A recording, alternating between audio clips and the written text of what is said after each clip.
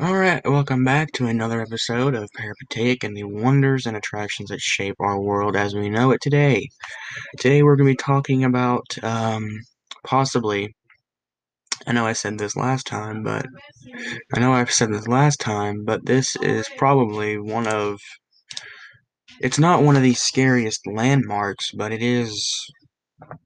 while it is present in the current world, it, like I said, or didn't, it definitely carries a dark past behind it. It definitely has this,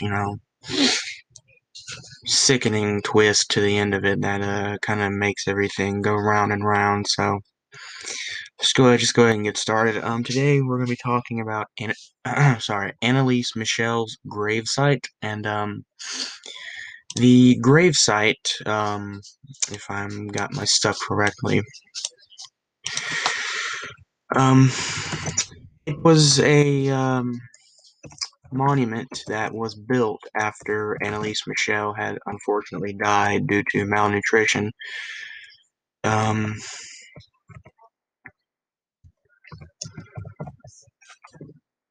the reason for that is because there's a lot of speculation behind what really happened, but one of the bigger theories is demonic possession.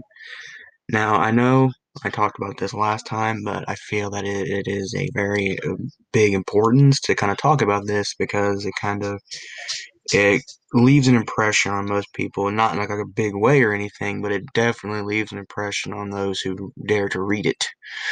Now,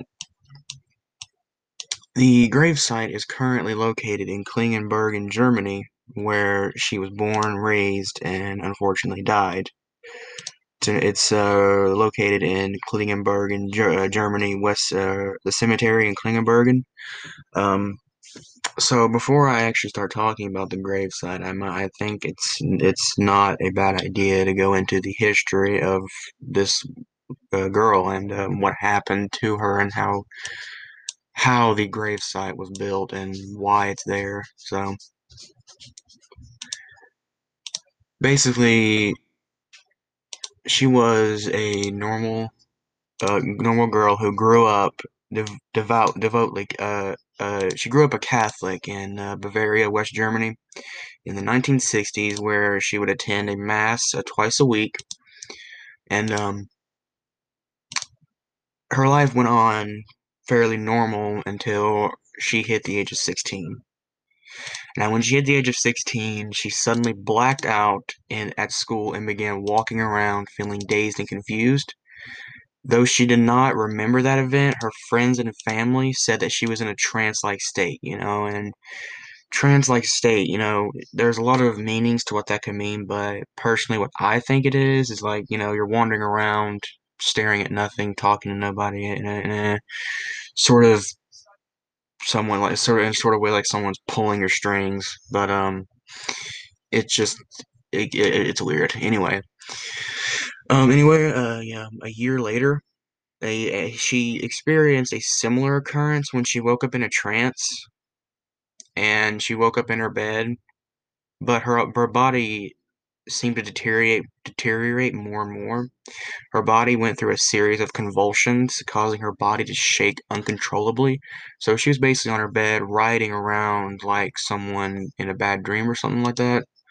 But it was far from a bad dream. Anyway, so after this had happened more than one time, she visited a neurologist who diagnosed her of a temporal lobe epilepsy. And this is a disease that did cause seizures, loss of memory, and experiencing visual and auditory hallucinations. Temporal lobe epilepsy can also cause Geschwin syndrome, a disorder marked by religiosity. I don't know how to say that word anyway. Um, After her diagnosis, she began taking medicine for her epilepsy, and after she enrolled in the University of Würzburg in 1973. But the drugs didn't seem to really have a big effect on that because the drugs failed to help her. As the year progressed, her condition began to deteriorate worse and worse and worse.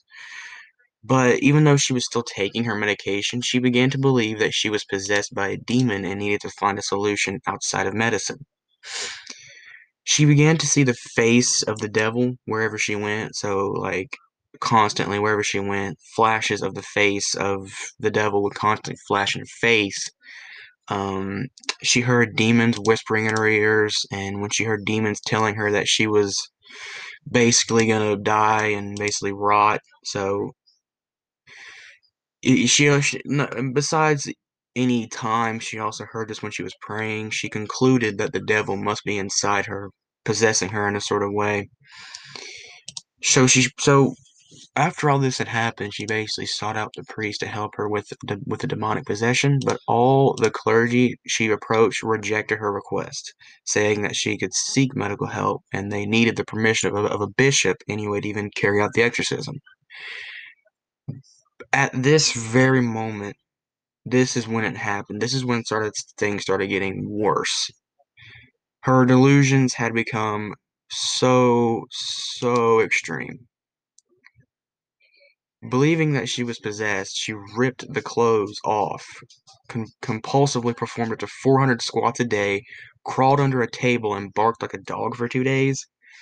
And the gross thing about it, she ate spiders and bit the head off a dead bird, and so many more just disgusting things. But after all this had happened, her mother eventually found a priest, Ernest Alt, who believed in her possession, and he also stated that she did not look like an epileptic in later court documents. And I say court documents because, well, we'll get into what happened with the court later. Anyway, what would happen is that Annalise had wrote to the priest that I am nothing, everything about me is vanity, what I should do, I have to improve, you pray for me, and also told him that I want to suffer for other people, but this is so cruel. He pensioned the local bishop, Bishop Joseph Strangle, who eventually approved the request and granted the local priest, Sir Arnold Vrenz, permission to perform an exorcism, but ordered that it be carried out in total secret. Now, you might be thinking, well, why an exorcism? Well, it's because they've existed in various cultures across religions for a millennia. But the practice never became popular in the Catholic Church until the 1500s, with a priest who used the Latin phrase "vade retro satana" to expel demons from their mortal hosts. And if you don't know what that means, in Latin it means "go back, Satan." The practice of the Catholic exorcism was actually codified in the Ritual Romanium, a book of Christian practices assembled in the 16th century. By the 1960s, exorcisms were very rare among Catholics, but a rise in movies and books like The Exorcist in the early 1970s caused a renewed interest in the practice. So exorcism became very popular during that time. Now, over the next 10 months following the bishop's approval of Annalise's exorcism, Alt and Renz conducted over 67 exorcisms, lasting up to 4 hours. On the young woman, though, these sessions, Annalise revealed that she believed that she was possessed by 6 demons. Her six demons' name were Lucifer, Cain, Judas, Iscariot, Adolf Hitler, Nero, and Fleischmann. Now, that last one is very special, okay? The last possessed demon is a very special one because Fleischmann was actually a disgraced priest kicked out of the church for bad behavior. What that bad behavior is, I don't know. But those are 6 demons that is currently living inside this one spirit or one girl. All of these spirits would continuously fight for the power of Annalise's body and would communicate from her mouth with a very low growling sound. Basically, she died with Hitler saying that, people are stupid, they think it's all over death, it goes on, and Judas was saying that Hitler was nothing but a big mouth and had no real say. So basically, like, these things were continuously ripping her apart, so Throughout the sessions, she would frequently talk about dying to atone for the wayward youth, and, she broke her bones and ripped the tendons in her knees from continually kneeling in prayer. So every single day, she would continuously pray and pray and pray, but it just wouldn't work. She would continuously be ripped apart by these spirits. But over these 10 months, she was frequently retained so the priest would conduct exorcism rites. And the sad thing is, she slowly stopped eating, and she eventually died of malnutrition and dehydration on July 1st, 1976. And the bad thing about it is that she was literally just 20, she was just 23 years old. So this is just another case of just, well, is it demonic possession or was it just paranoia? Paranoia will make you do really weird things, but it just will not make you do these insane things.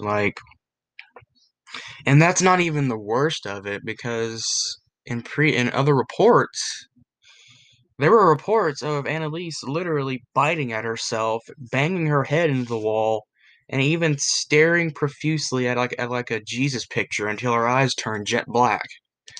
Now, while that is pure case of demonic possession, her story became like a national sensation in the town of Germany, and after her parents and the two priests conducting an exorcism were charged with negligent homicide.